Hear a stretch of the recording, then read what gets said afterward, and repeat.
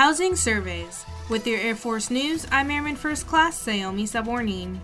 Family housing tenants in Department of Defense privatized and government-owned housing have a chance to provide feedback through December 1st. The annual tenant satisfaction survey is underway. Tenants should have received an email link for access. An independent third party is conducting the survey.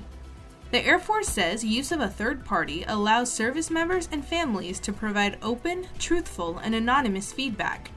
One official says survey results directly impact day-to-day operations of housing communities, and that the Department of the Air Force takes the data seriously to better understand tenant concerns. They added surveys from previous years continue to inform program improvements to provide safe and quality housing for members and their families. That's today's Air Force News.